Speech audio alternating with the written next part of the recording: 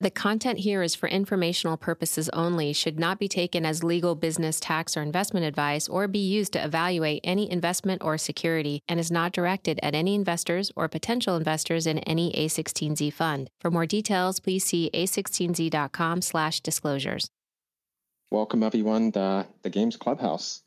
And just as a brief reminder, we talk every Wednesday on trending news and industry events and about games. This is Jonathan live from A16Z, and I'm here with my fellow co-hosts. I've got Andrew Chan, also of A16Z, South Pacific of Proletariat, Kelly Wallach of the Indie Mega Booth and the One Up Fund, and Andrew Green of Still Fund. And this week we have a phenomenal guest that I'm very excited about, Ben Vetter.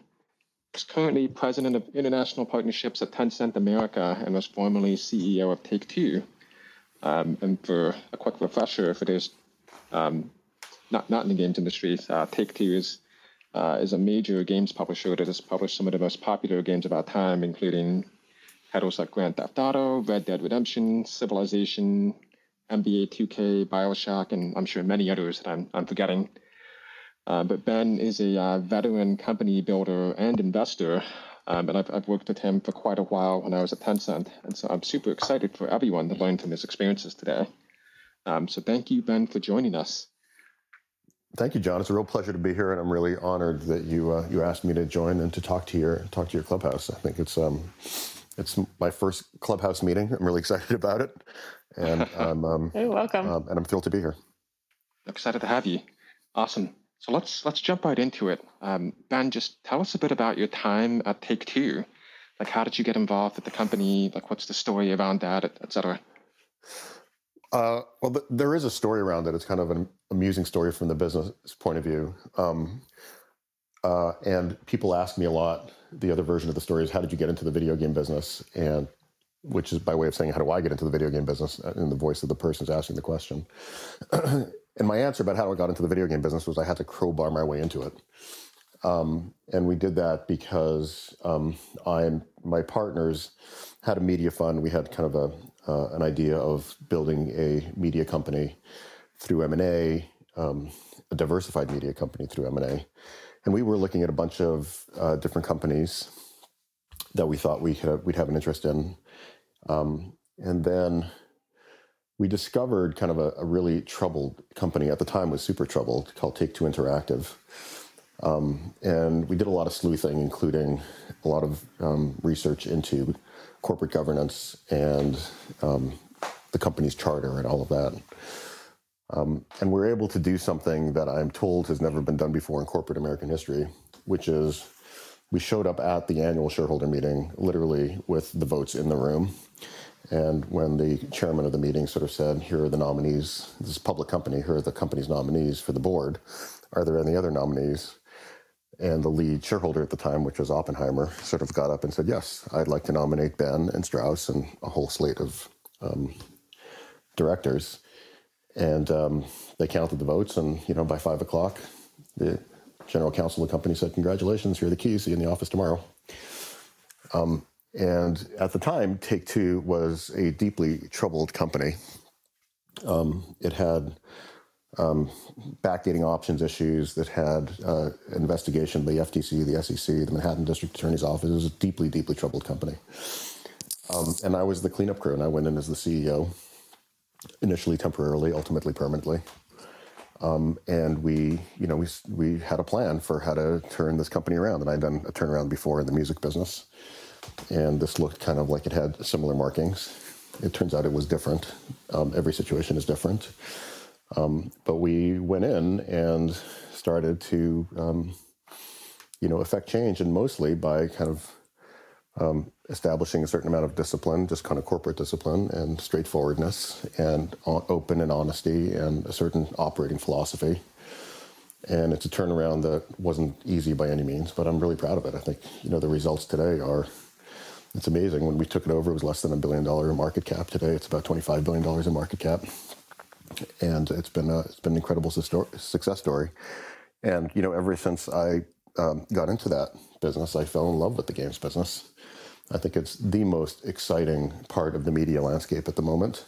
And I think that it's becoming the mainstream form of entertainment for a brand new, brand new generation of people growing up initially, kind of younger people growing up with different kinds of media, but now during COVID, really expanding a demographic to something that, games used to be a very niche business. Today, it's absolutely mainstream.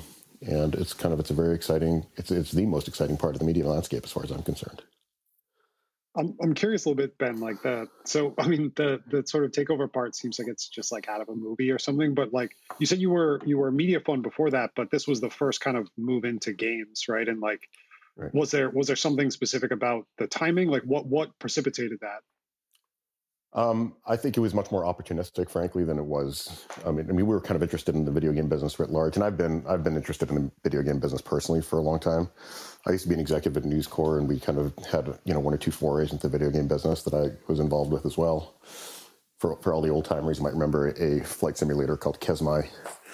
And so I've been involved with it for a long time, and it's been super interesting. The issue that a lot of people have had, and I think is kind of interesting from the business perspective, is that the video game business used to be this hard thing to understand. It used to be this kind of intersection of, the entertainment business, the toy business, and the computer business, and it was very packaged goods oriented. It was very seasonal. It was very Christmas oriented. And you'd have these titles, and you'd ship them, basically kind of once a year around Christmas time because it was very kind of gift oriented.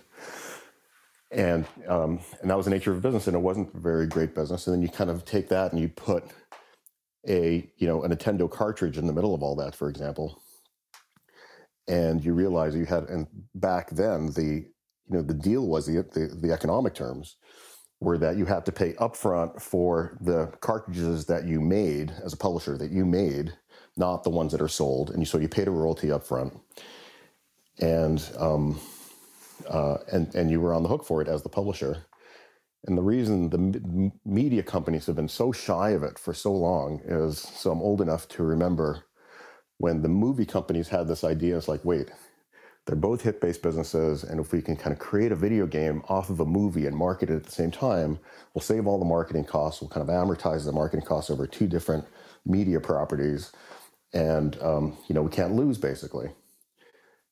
And so there is this lore in the movie business where Universal launched the E.T. video game at the same time they launched the E.T. movie. And the E.T. movie was massive. And for those that will remember this, the E.T. video game sucked. And it turns out that gamers like gameplay. They don't play the game because they like the movie. They play the game because they like the game, as we all know on this call.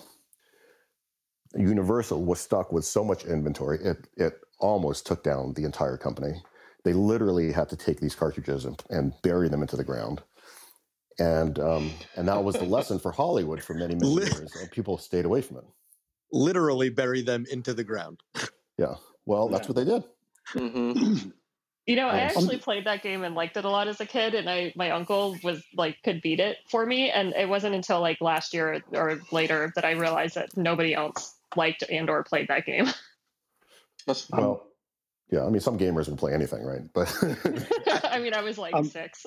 I had a quick question, Ben. So how Take-Two started as jack of all games on the kind of distribution side, and then moved into publishing, and then got the developers, and then it's more been developer centric ever since. Yeah. Do you see that that it feels like publishers are coming back though for the smaller devs and indie devs, but they're breaking out? Do you feel like that business in a way with digital distribution is kind of coming back? You mean the jack of all games thing? Distribution, just hard. Yeah, like distribution and publishing as a real competency versus just game development with large central or the developers owning the marketing and publishing, them working more with intermediaries. I think, for those of you who don't know, Jack of All Games is like a physical like an old distribution company that would kind of get the cartridges and the CDs to the retail stores.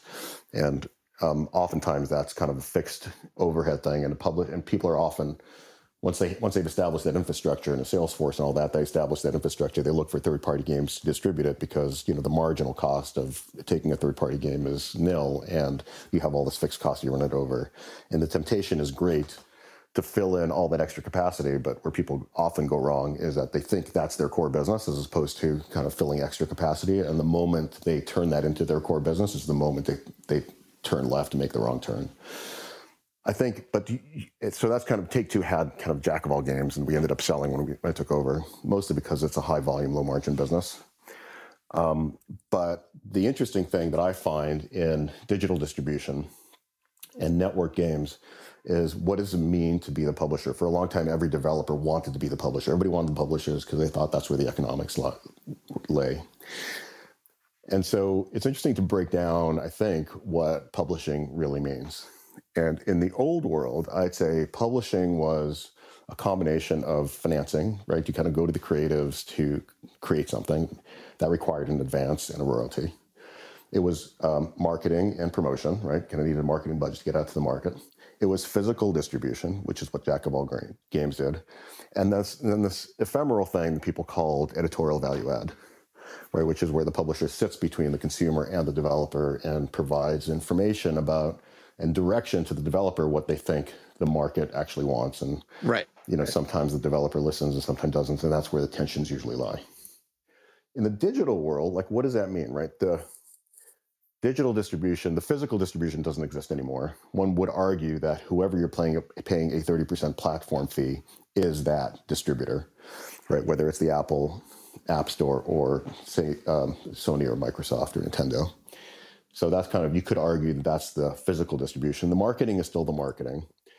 The capital to the developer has been freed from the publisher, right? There's lots of sources of capital, including especially kind of venture capital to fund these things. And lately, venture capital for a long time has thought video games was uninvestable, but changes in the industry have made it all of a sudden investable. And so what you're left with is kind of editorial value add. And what does that mean in our current world? My view is editorial value add today is data and how you not only kind of the collection of data, but how you interpret the data. Used primarily for user acquisition, but also because a lot of these games are live and persistent worlds, use the data to understand how users engage with the content, how you monetize the content. And if you're good at that data, you can dial in some pretty both compelling content, but also compelling economics to really make these games highly profitable. So publishing today, I sort of think of as, who's got the data, who's got the analytics that sits on top of the data. And I think a lot of developers are looking at it and sort of say, well, it's much more powerful to self-publish than to rely on a third-party publisher, because when you rely on a third-party publisher, you lose something in the connection, the transaction, right? I think the idea of having a game being persistent and not having, in the old world, right, you launch a game at Christmas and that would be the end, it was ship and go. Then it was DLC and there were patches, and so you can do it on the fly. But now these worlds are kind of upgraded all the time, and there are live ops associated with these games. And to have an organization sit between a publisher and a developer in a live ops environment kind of puts friction between the guys and gals that are making the game and the guys and gals and the consumer. Yep. Mm-hmm. And so I'm actually a fan of tight integration between the people that do the marketing, the people that make the game, and the people that sell the game, basically. And just double clicking on that point, because I think it's a very interesting one that I think a lot of people in the games industry are trying to figure out right now. What do you think a next generation publisher looks like? So if you had to rebuild the games publisher for today, and so there's no baggage from retail distribution or legacy business models. Do you have any thoughts on how you would go about doing it? What does Take-Two 2.0 look like, in other words? Well, I don't know that it's Take-Two 2.0. It might be. I think there's no one answer. There are lots of answers, and people are trying to sort it out. The need for capital is still there. We're in a very hot market at the moment, so I don't think capital is a scarce resource, but it may one day be again, and there will be a role for publishers. I think publishers that don't collect data in a robust way and in a way that can tie data back to development are kind of at a leg down. And so that the data analytics is important. The live ops are critically important as part of that. And I still think there's the kind of publisher that looks like the traditional publishers, which is basically it's a collection of titles. And the whole business can be broken down into its titles and how they perform. And that's kind of one end of the spectrum. But the other end of the spectrum is much tighter integration. I'm thinking, for example, of what Epic and Fortnite did with Rocket League, which is kind of much tighter integration and the cross promotion, not only cross promotion from a marketing perspective, but also integration inside the game. And those can be very, very powerful. And I think even more powerful on the mobile side, for example, we haven't seen the impact of IDFA yet, but the notion that a publisher needs kind of a large network in the IDFA world where they can set up their own identifiers and not rely on the Apple quote unquote publisher to provide the identifier, I think will not only kind of empower the larger publishers, but will kind of define what scale means in publishing and mobile publishing. And there may be a similar concept arising in console and PC, but you can see it in mobile for sure that, one thing that often makes publishers powerful is scale and the understanding of what scale means. And so, IDFA is one example of where scale works. Another example could be, Microsoft's Game Pass kind of works when you have a lot of scale. It does not work at subscale. What you're saying is especially relevant today on the heels of Zynga acquiring an ad network. Right. I mean, there's Zynga acquiring an ad network, and I think AppLovin really kind of set the standard there. But AppLovin, I think for the longest time they may have changed. Right. They probably don't give a crap about production value. They just literally just follow the data, and whatever works. And in a way they have inside information, right? They see it before anybody else sees it, and they go get it. Whatever's working. So I think there's a lot of inside information you get by having an ad network attached to that kind of operation. And you sort of see it. This whole concept of data being critical to editorial value add, I think, is much more evident on the mobile side than it is on the console side. I also want to play devil's advocate there for 1 second and maybe channel, I think, what a traditional publisher would say that a data argument, which is that a large part of the value add of a publisher is actually that of a tastemaker, right? Like you've seen thousands of games, get pitched over the years. You have your finger in the pulse of what consumers are buying because you're seeing you're seeing what sells and what doesn't. And so a lot of what you're doing is you're actually working with the studios that you're publishing, and you're telling them, what's going to work and what's not going to work, right? It's like, hey, Rockstar, you need to do X, Y, Z or ABC for your next game, and so on.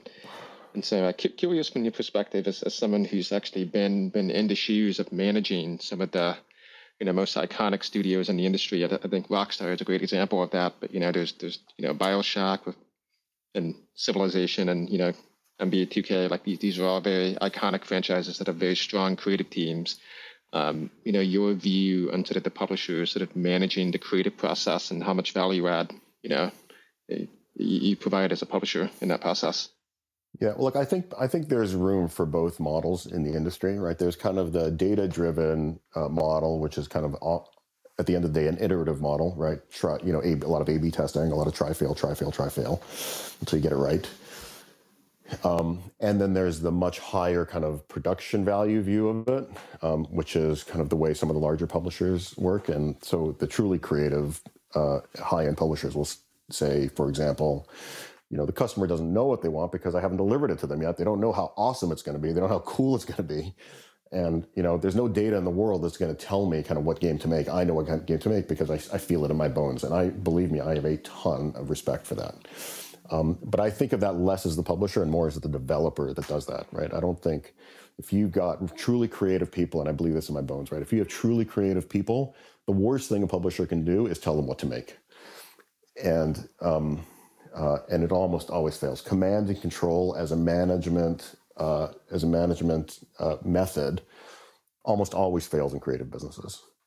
And if you have truly created, it's fine if you're doing kind of a data-driven business and all you're trying to do is kind of is acquire users at the cheapest possible price and monetize them at the highest possible price, which is the way a lot of mobile developers often operate. And they try and iterate, use the data. That's one thing until they get it right.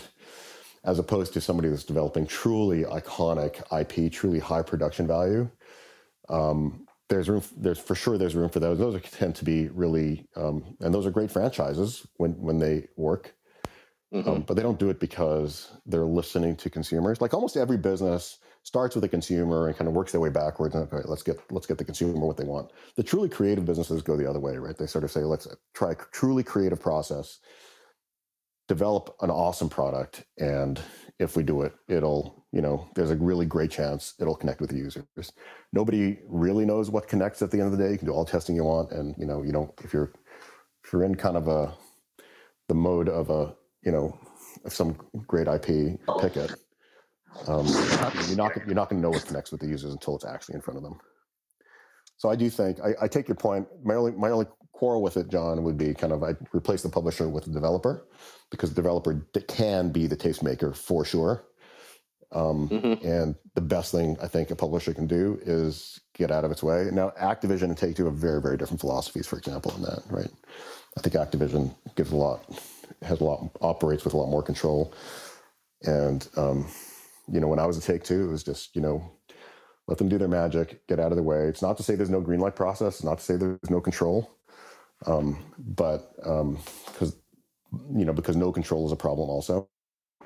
But you really need to respect the talent that you have and give them a lot of room. It's kind of the way I believe this in my bones. Give them a lot of room to create great products, and it will serve everybody well. How do you? I'm on Ben's side with this, John. My last question at this point is just, how do you ensure that your studios ship on time? Because I feel like that's always one of the, it's always a delicate balance between we're going to keep iterating in this game until it gets to perfection, and some of the most creative people I know, tend to be perfectionists, and rightly so, right? Like they're creating worlds, they're creating IPs. How do you balance that with being, the CEO of a public company that has to meet quarterly earnings targets, and you need to ship titles, by Christmas, for example? Part of it is, look, I mean, the saying goes, slip happens, and you definitely don't want to serve any wine before it's time. So part of the role of the CEO, honestly, is to educate the street, because titles will slip.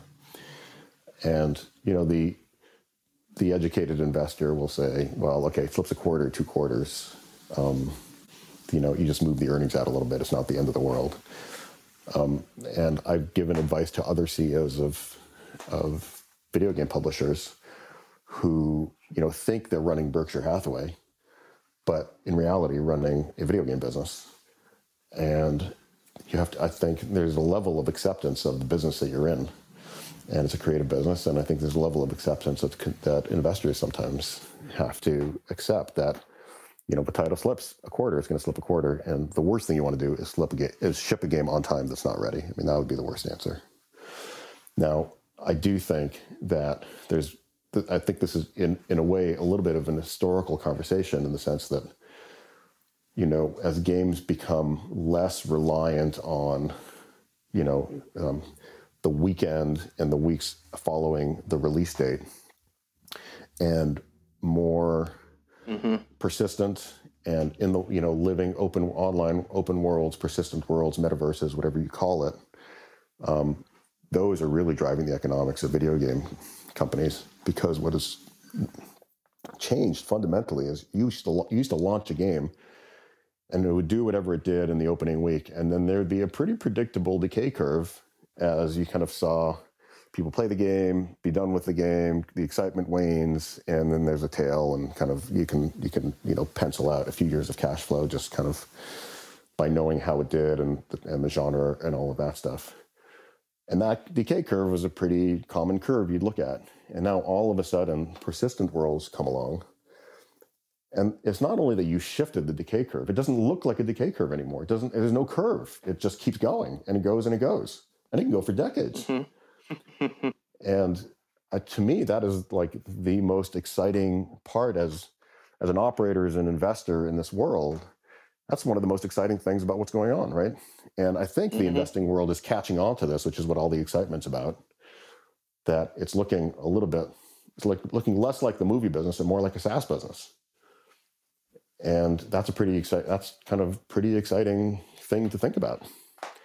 And fundamentally changes the way, the nature of the business. For me, I can put on my investor hat and talk in those terms, but I also think about the creator hat because I've been working in creative businesses my entire career, and I love the creative process, as frustrating as it can be sometimes. And I love working with creative people. And so there's an element of, balance between, when you have a world out there kind of delivering, off the chart experiences from a creative point of view, but also understanding that you're kind of, you're trying to engage and you're trying to monetize and trying to get the feedback into your live ops. So that's kind of where those two worlds that we were talking about meet once it's kind of out there in the wild. And so that's kind of, to me, that's a very, very exciting, that's the most exciting aspect of being in the video game business. Mm-hmm.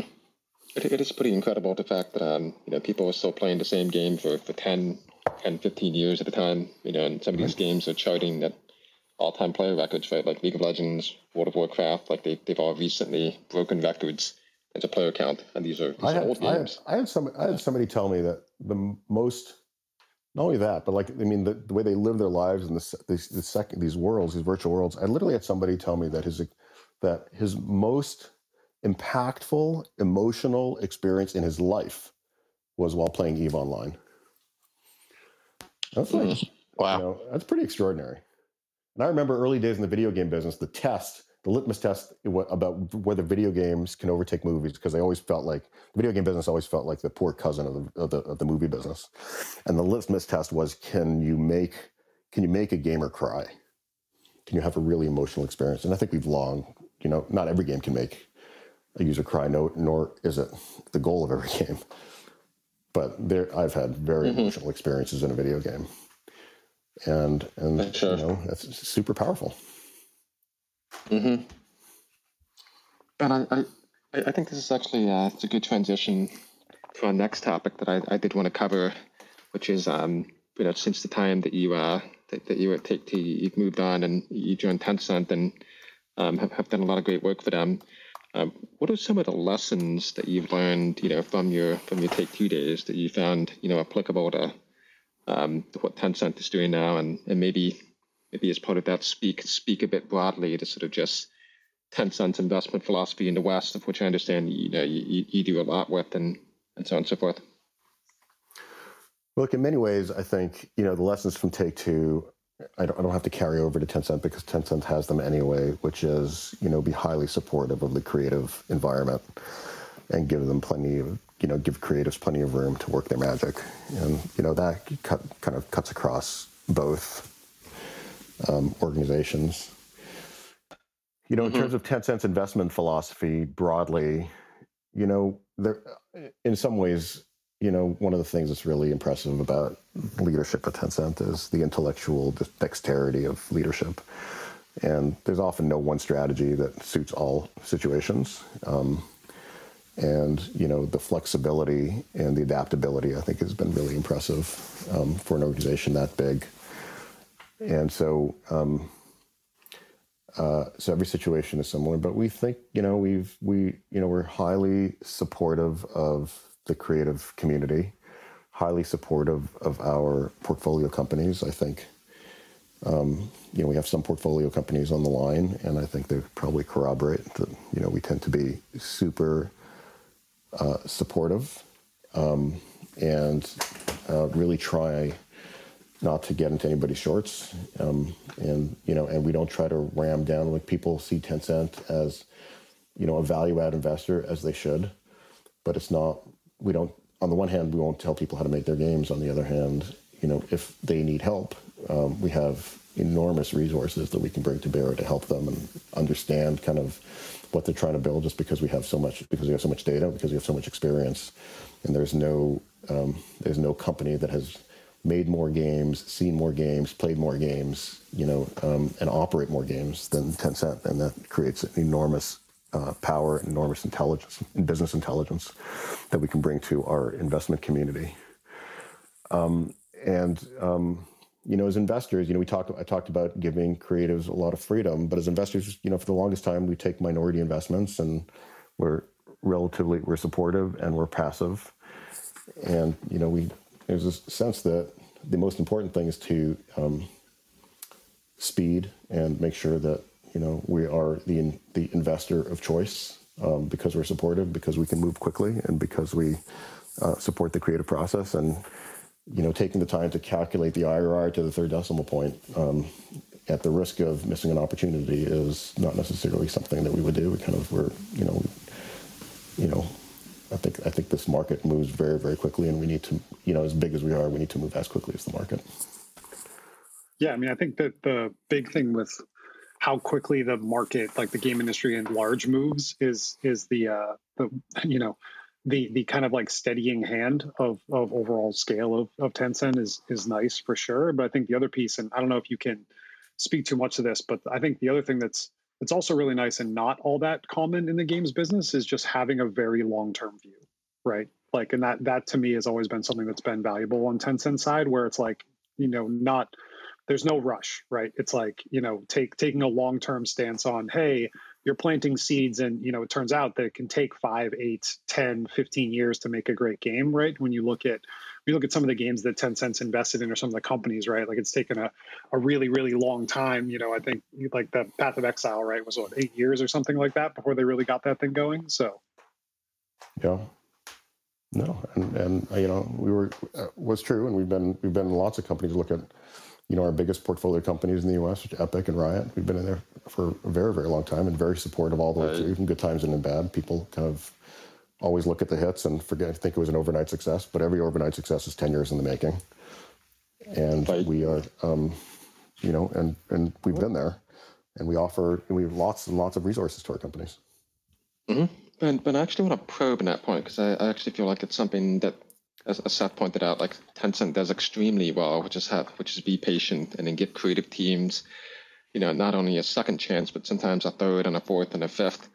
In your view, like, what is the right way to sort of determine whether, a creative team should keep going, right? Because, let's take Epic Foods for an example, right? Like they went through multiple sort of false starts, even with Fortnite, before that thing really hit and blew up into the sensation that it was. And they had Paragon before Fortnite, which was critically panned and not really much of a commercial success. And right. then they had a string of sort of misses on mobile as well before that. But what was the thing, and not to use Epic as an example, maybe just speaking generally, that Tencent considers or that you consider when it comes to figuring out, like, okay, this team has still got it. Let's give them another $20 million and have them go at it again, and we'll just have confidence that they'll get to it eventually.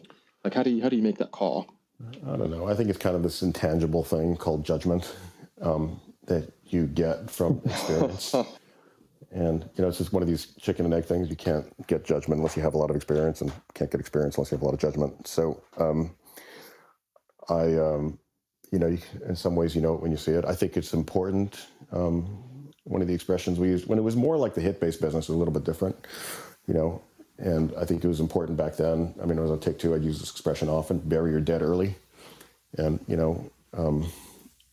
throwing good money after bad is not going to change the situation. And you need to, cut it off. And I think the best video game publishers do that, and they're heartless about it. And they need to be heartless about it. As much as you love your children, you have to kill some of them every now and then. That said, if a product fails, it doesn't mean the team fails. And I happen to believe that, truly great teams really don't prove themselves overnight. They prove themselves over years and decades. And if you see the team coming together, and you see bench strength, and you sort of see real talent, it's good to look beyond kind of the success of a single game and look at what's being built as infrastructure. And by infrastructure, I just mean kind of a team that operates well together. And that, it's not just whether the game failed, but how it failed and why it failed. And then you can make a judgment on all of that. Tencent's often in this position where we are, we tend to be minority investors. And so, it's much easier to say, well, look, if the company can raise capital, we'll support it. It's not often when we would just sort of, be the white knight that's trying to save a situation, right? We leave it up to management to guide us into how they want to proceed. And if they believe that they really got something powerful, for sure, our default is to be supportive. And if for some reason there is no path forward, then there's no path forward. But the default is to be supportive. Makes sense. I don't know if I answered your question, but I hope I did. It's a tough question to answer, but I think the framework that you use for ultimately, like it comes to using judgment and figuring out when teams still have it in them. I think it's a good one, and ultimately, there's probably going to be some mistakes that are made along the way, and part of having judgment is knowing when the team should move on to do something else, and end the game that doesn't quite have the metrics, and you can knock your head against a brick wall for a very long time, but it's time to just start a new IP and a new project. And I'm pretty sure I haven't done the research, but I feel pretty confident in the statement that I'm about to make, which is that pick your hot studio, the one you think has kind of never failed, and I guarantee you they've had multiple failures. And even the best studios have laid eggs every now and then, and they move on.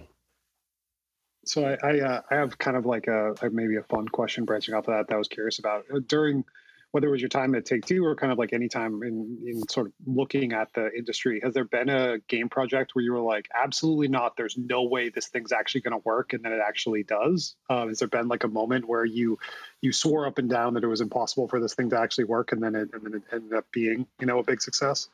I love that question. I don't. I feel qualified, honestly. I mean, just to be perfectly blunt about it, I'm not the be-all and end-all about what will work and what won't work, and I recognize my limitations. I think I'm pretty good at telling good from bad. I'm not great at telling good from great.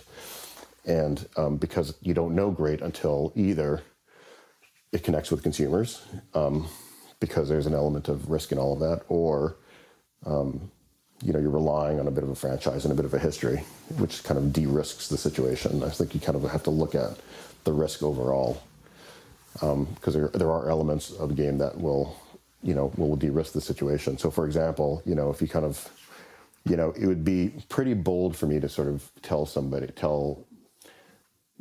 a studio that has a hit franchise and is on the fourth iteration of the franchise, and they would come in and I'd sort of say, it's never going to work, because there'd be no credibility behind that. I have been in situations where, it's late and it's off budget, and I'm not seeing it happen, and somebody's eyes off the ball and they're not focused and that kind of thing. And that's, I can call that out pretty quickly. But I think especially now we live in a world that is a little bit more forgiving for the initial game, because you can continue to work the game even after it's launched. It's harder to dig yourself out of a hole. But I know studios, and I'm close to some studios, that will just kind of iterate until they get it right. And you can do that.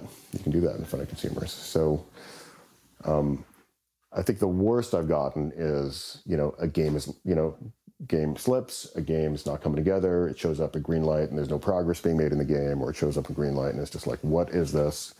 You guys have lost your way. What's the hook? What's the differentiation? And if there are no good answers to that, I get worried. If there are reasonable answers to that, I get worried. And I do find that many times, especially in kind of the high production value games, that the whole thing starts coming together towards the end. And it can look, until you get to the polish phase, AAA games can look pretty crappy. And I think some of the best creative minds, not only in video games, but in other creative areas, early stages of a creative product can look pretty crappy. And it would be wrong to make a judgment based on that. And so you rely on a number of things, not only, what you're seeing in front of you or hearing or playing in front of you, but also, the history, the reputation, the franchise. There's a lot of elements that go into it. But have I been worried? Yes, but mostly been worried about on time, on budget, and less about whether the game will actually succeed or not.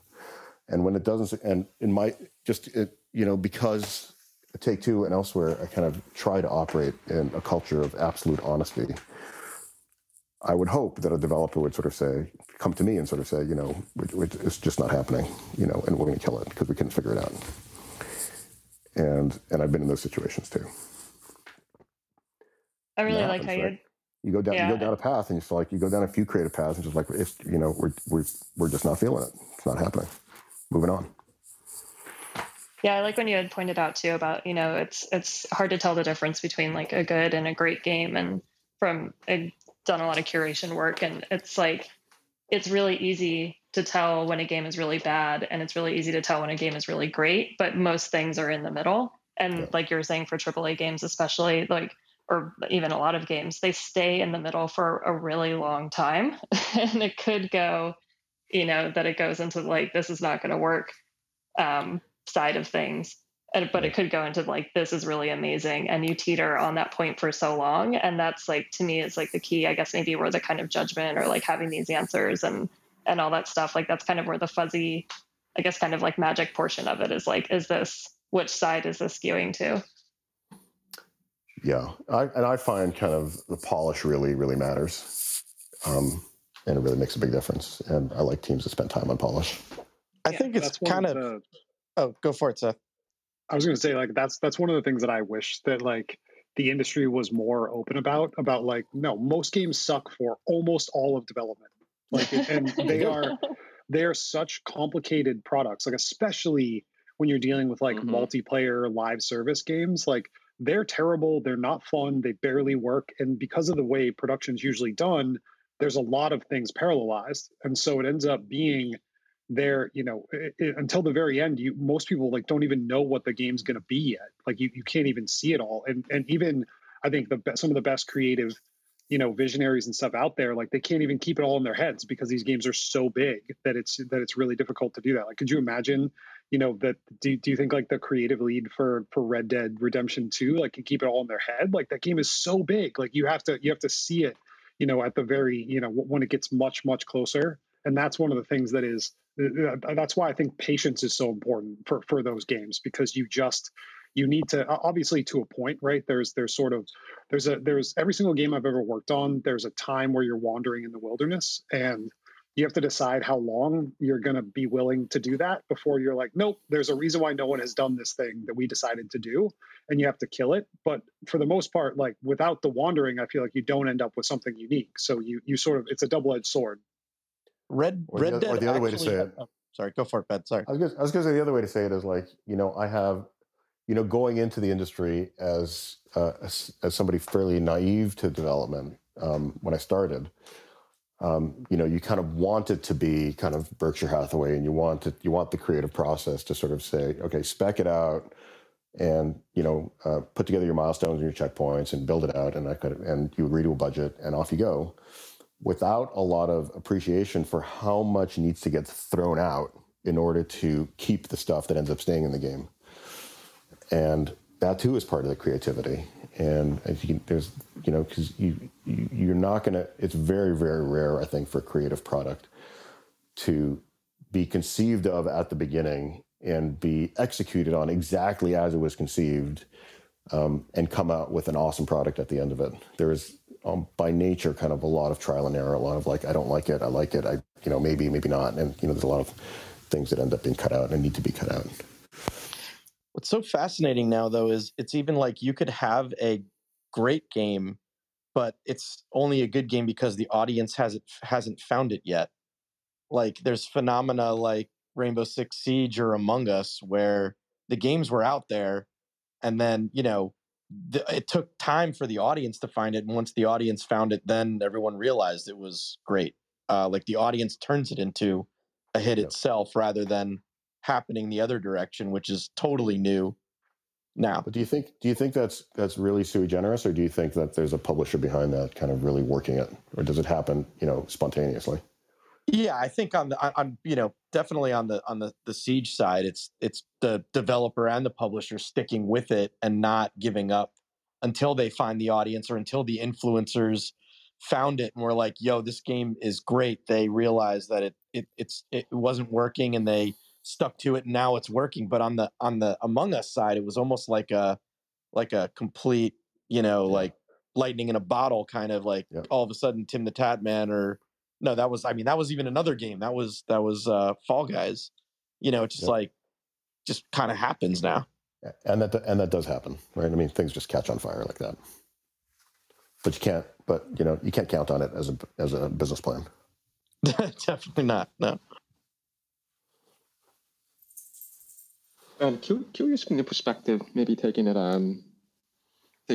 zooming up a bit to think more about sort of what the industry could look like in the future.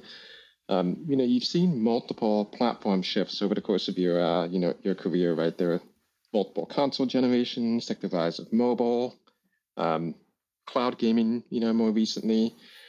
What in your opinion, are likely candidates for the next big gaming platform, so to speak, and what might that be? That's a great question. For as long as I've been in the business, every console has been the last console, right? This is the last console cycle, and it's never it's never true.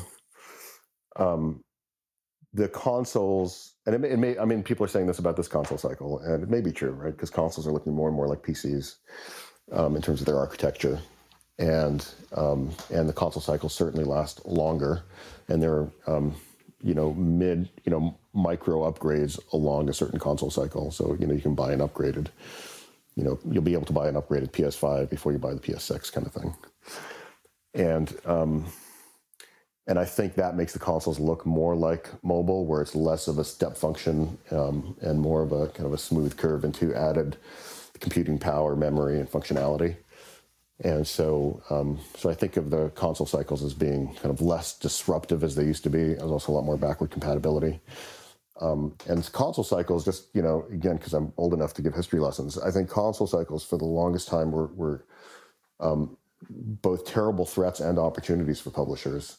Threats because, every media business relies on their back catalog or their library to provide a stable level of revenue and cash flow. And every time, and every time there would be a shift in technology, say in the music business, it would be a boon to the publisher because they get to resell all their music again. People can think back to kind of, records to CDs and the way people collected music. They would just buy their music collection all over again so they can have it on a CD instead of a cassette. And the video game business had this opposite effect where every time there was a console cycle, the publishers, there was no backward compatibility. They have to take their library and basically throw it away. There's no more library. It destroys your library value. You have to create it from scratch. And the only thing that really transcends one console cycle to another is the franchise itself, right? The brand. The Grand Theft Auto is a brand, it was a franchise. But if you have a PS5, you're not going to sell a PS3 game to a PS5 user. And so the console cycles end up being, threats that way, but opportunities because because of that, there's a market share reset among the publishers every time there's a console cycle shift, and it creates enormous opportunity if you guess right who's going to be the winner. And if you think back to kind of the early days of Nintendo and the Wii, there were a lot of publishers, including Electronic Arts, that got it famously wrong and lost a lot of market share because they got there too late. And so console cycles are kind of really important this way. And this is just my way of background of why I think it's a really important question. I don't have any special knowledge in this area. I'm actually a believer in Oculus, and I think Facebook's not going to give up on it. And I think that It will become a bona fide platform for entertainment and also for other platforms. So AR, VR, I think is real. I think cloud computing for certain kinds of games and applications, I think is super powerful. There's always going to be some sort of limit on, Twitch games where microseconds count. There'll always be some sort of limit about what you can do in a network, I think. Although my understanding about the back end of Stadia, for example, was that it was actually pretty good in that area, but there'll always be some sort of limit because of just the limit of the speed of light. And so, but I do think that cloud gaming, cloud computing, especially on mobile with 5G and ultimately 6G, is going to create new kinds of opportunities, new kinds of gameplay for publishers and developers. So, all of this is, stronger computing power, more bandwidth on the network, creates new sorts of opportunities. Fortnite took advantage of, 100 players at a time in a battle royale mode. But what if you had thousands of players at a time? What if you had millions of players at a time? Can you get there? And I think there are limits to what you can do in terms of size. But I do think that, the shift to cloud computing and the shift to the ability to have more and more objects within an environment that can be controlled, I think is pretty powerful. So it's not a great answer to your question. Like, I'm not calling the next platform as Oculus, but I think it's super interesting. And I think this, what's going on with metaverses, I think is super interesting because there's hardware platforms, and they're also kind of, software platforms and ecosystems and things like Roblox that I think are super, I think they're in many ways a platform. That's all software driven. I think it's super interesting. There's a lot there. And for sure, innovation is continuing in this area. I'm curious how you feel about how I think like how players are starting to digest and actually play games through some of the things like subscription services, or in a lot of ways, I think it's somewhat parallel to Roblox or even Fortnite, what Fortnite's trying to offer, right? Where it's like, hey, come here and have a whole variety of experiences that you can do, and that's you get on Game Pass, right? You pay a limited amount, but there's like a whole bunch of games you can play on there. And I'm curious how you think like that. Where do you think that's going to end up going? Are we going to end up with most games being delivered through subscription models? Like, what are your thoughts there? I think, well, first of all, I think Game Pass has done a pretty extraordinary job, right? The numbers that they're posting are pretty impressive, and I think they're very different opportunities. So, subscription, the idea of kind of the Netflix for games, I think Microsoft is doing a great job with. I think the large publishers will fight tooth and nail against putting their best titles or their first launches into a system like that, right? Because it really eats into their economics. And they've all learned the Netflix lesson and the studio lesson through Netflix about empowering, a subscription business and ultimately being intermediated by the subscription business. So, I think, it's going to be a hard, long fight on the subscription side on the one hand. On the other hand, consumers seem to be taking it up. I think Microsoft's latest numbers are pretty impressive. And so I think that's a real opportunity. And in terms of just experiences and ways of monetizing, I think we're going to continue to innovate. I don't think we've seen the end of it.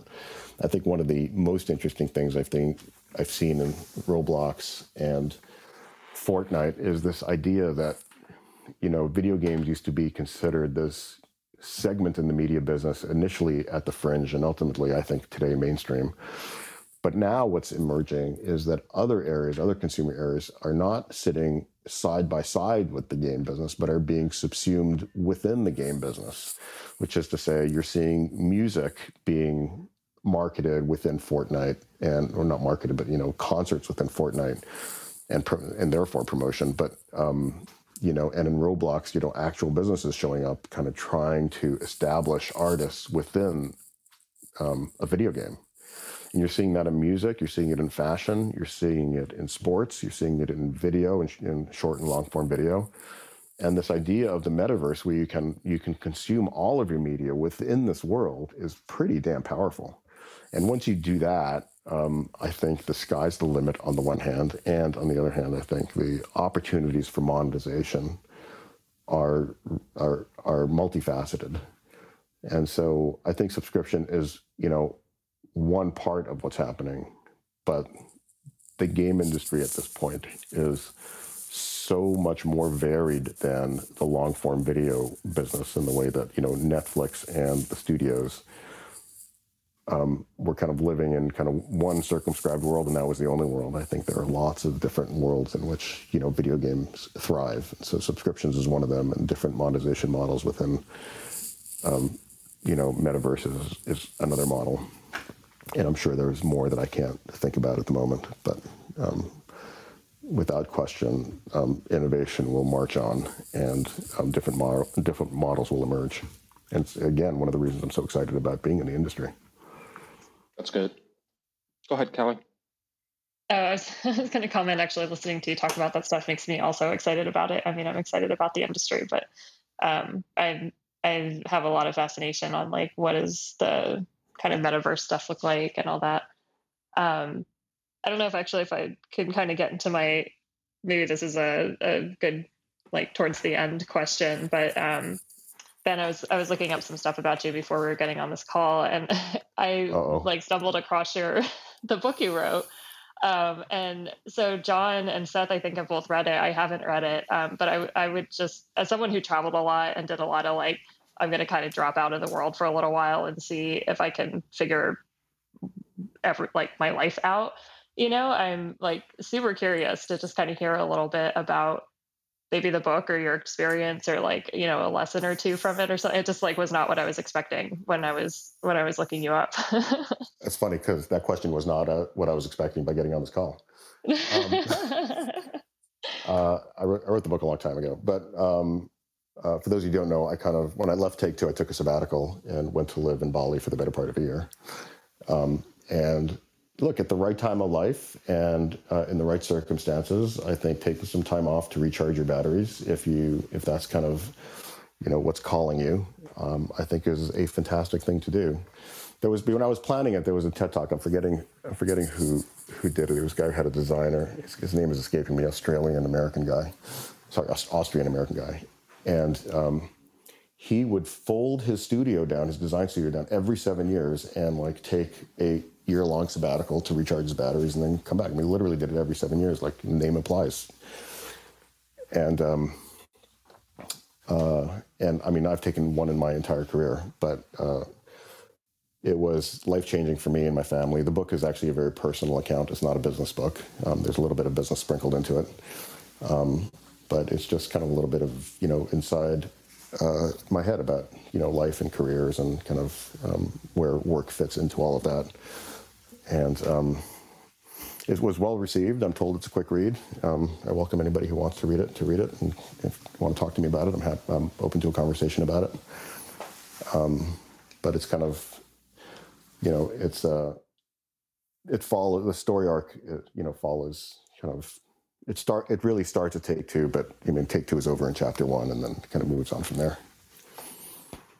Yeah, I mean, I think maybe some of it feels like kind of appropriate to the times. Like, a lot of people have been reevaluating what do they think about work? What is work to me? Like, how do we even integrate back into that, especially, after the last year and having the opportunity. And there's so many people that I know that are switching jobs or changing careers or really reevaluating like what's important to them in their life. So I just thought it was a kind of interesting thing to come up, and something that I think is actually, maybe even though you wrote it a long time ago, is oddly relevant right now. And I think there's another component to it too, of like not really talked about so much in a kind of business sense or in a creative sense, of like how taking a break, I think, is actually part of the process, or having the time to just stop and think, or reflect back on what you worked on, and like how much of modern work culture is just like the go, go, go, go, go, go, go. But I actually think it's incredibly valuable to stop every once in a while, because it gives you an opportunity to really like think about what you're doing and to like let the creative process take a break, and become a little bit more subconscious, I guess. I agree with that. I would only add kind of a little bit of humility around the notion that, not everybody can afford to take a break. Yeah, exactly. And there's a lot that's in the book about, how can you take a break in your mind without necessarily having to take a break physically. And I think everybody can afford that. So, a lot of it is just kind of a shift in mindset as opposed to literally removing yourself from your situation.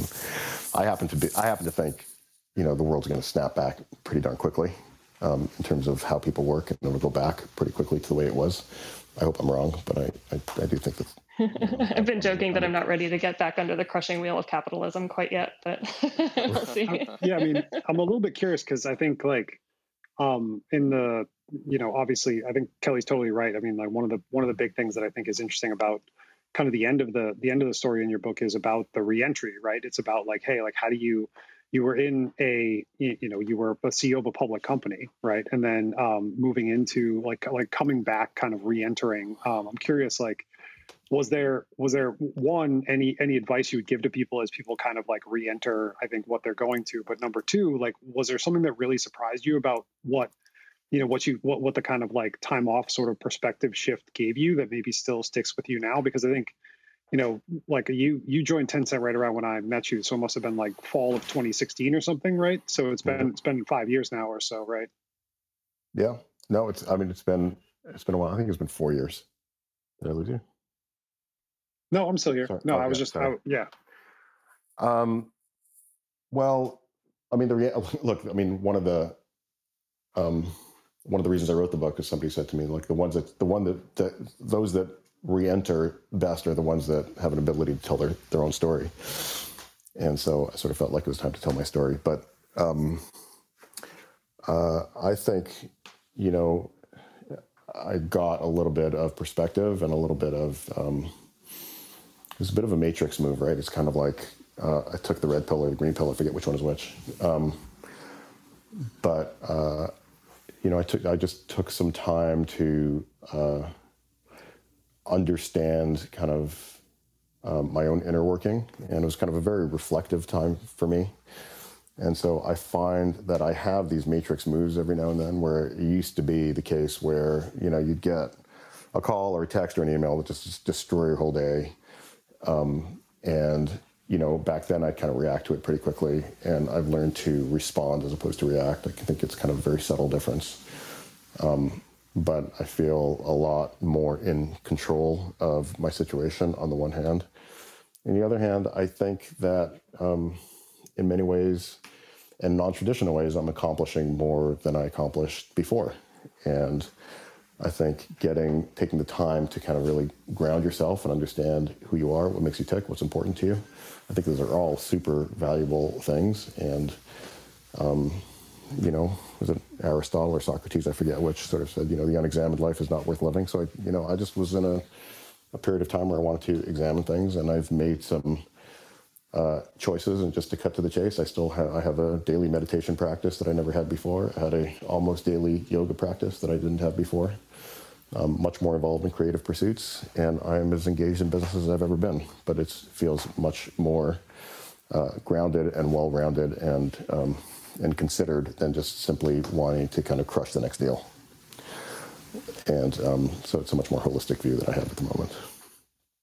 Yeah, I mean, I really appreciate hearing stuff like that, because I think there's a lot of narrative around the success being the, like, I stayed up and worked, 15, 20-hour days and did that, basically that you're just crushing yourself over and over. And I'm kind of on the side with you, like I do a lot of meditation and journaling and taking time and space, and that's been a more recent thing. And like you're saying, it doesn't even have to be like, okay, I took a year off. Although a lot of people that normally wouldn't get time off did, in theory, get time off, during COVID when everything was really shut down and furloughed. But there's a lot of ways to do it in like a daily practice or in small ways. And it's nice to hear that, or from, someone who is considered very successful, that like that continues to allow you to be successful and isn't like some sort of hindrance, that if you just are not going 24 hours a day, that you're behind somehow. I agree with that, and done the right way.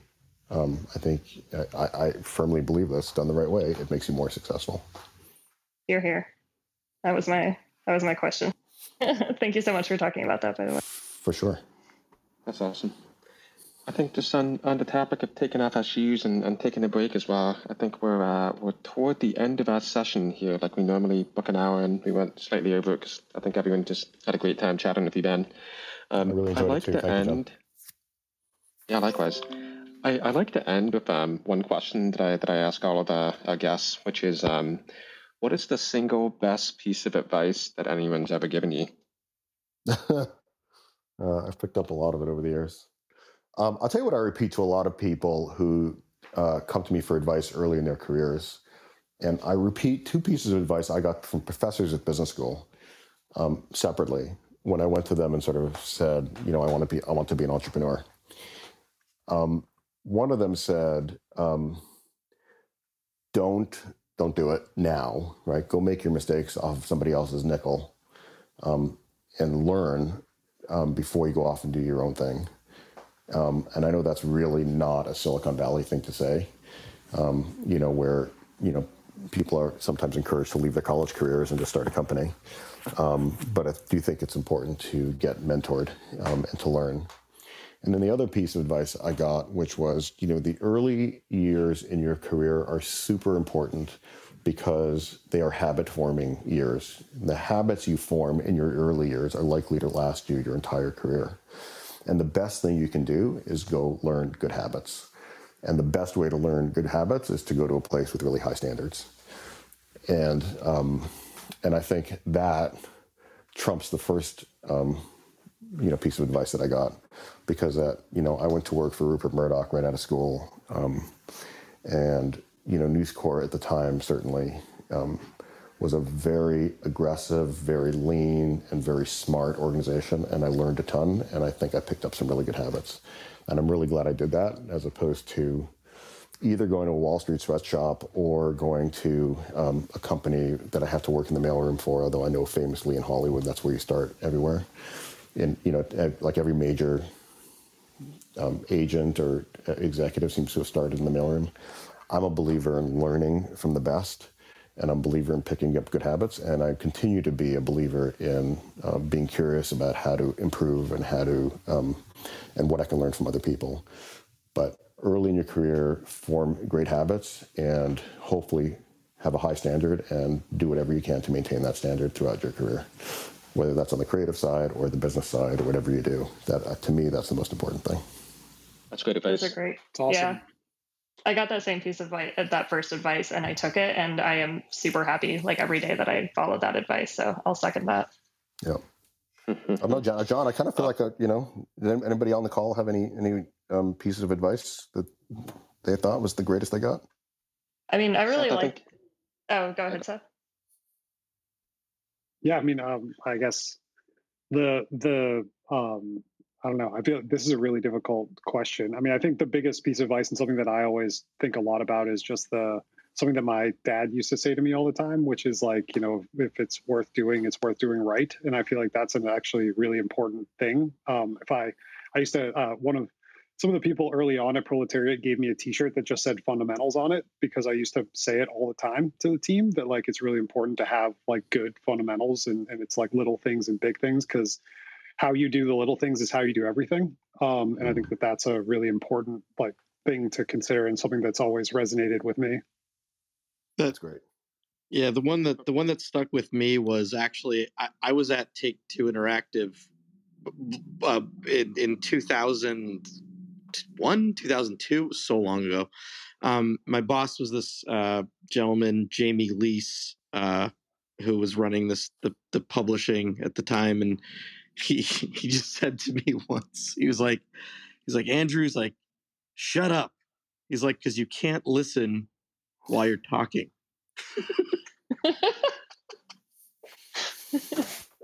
And I was like, wow, that's true. You really can't listen while you're talking. Words of wisdom. That's great. I like that. That's really funny. I was going to add to Seth's point about the little details matter. I think one of the things that have stuck with me was I think it might have been a TED talk by a Navy SEAL a while back about the importance of making your bed. Oh yeah. I think that the line that stuck with me was, if you want to change the world, you start off by making your bed in the morning. Yeah. Because that it's all about the little details, right? Like you do one thing right, and that then gives you the discipline and the confidence that it takes to do another thing right, and then another thing right, and then eventually, like you change the world. But it starts out by paying attention to the little details and just doing one thing right in the morning. So I thought that was incredibly insightful. Yeah, I know that TED Talk is a famous one.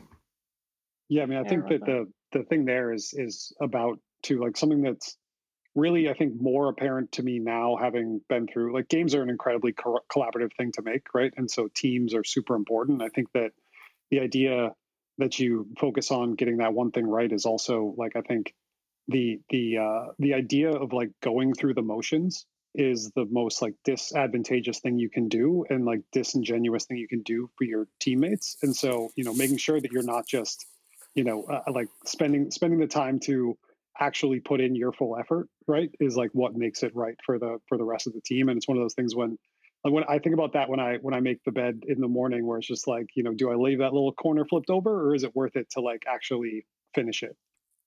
Yeah, that's this isn't the piece of advice I was thinking of, but there's something like, if it takes less than a minute to do it, you should just do it, like while you're thinking of it.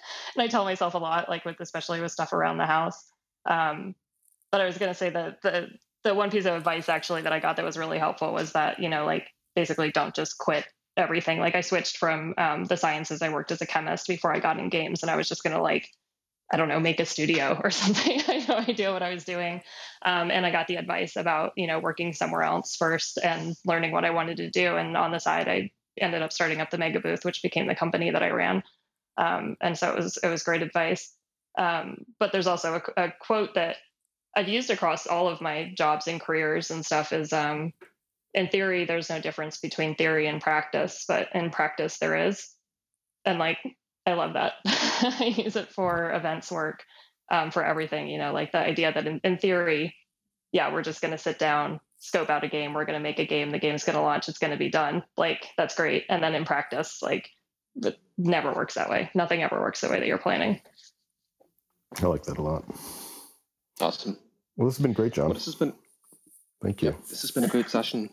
Thank you for joining us today, Ben, and for sharing all of your wisdom and all of your experiences over the years. It's been a great conversation. I really enjoyed it. Thank you. Awesome. Thank you, guys. Thank you. Yeah, this is really great. Thank you so much. Yep. Thanks, Ben. Bye bye. Thanks, guys. Have a good one. All right, bye, everyone.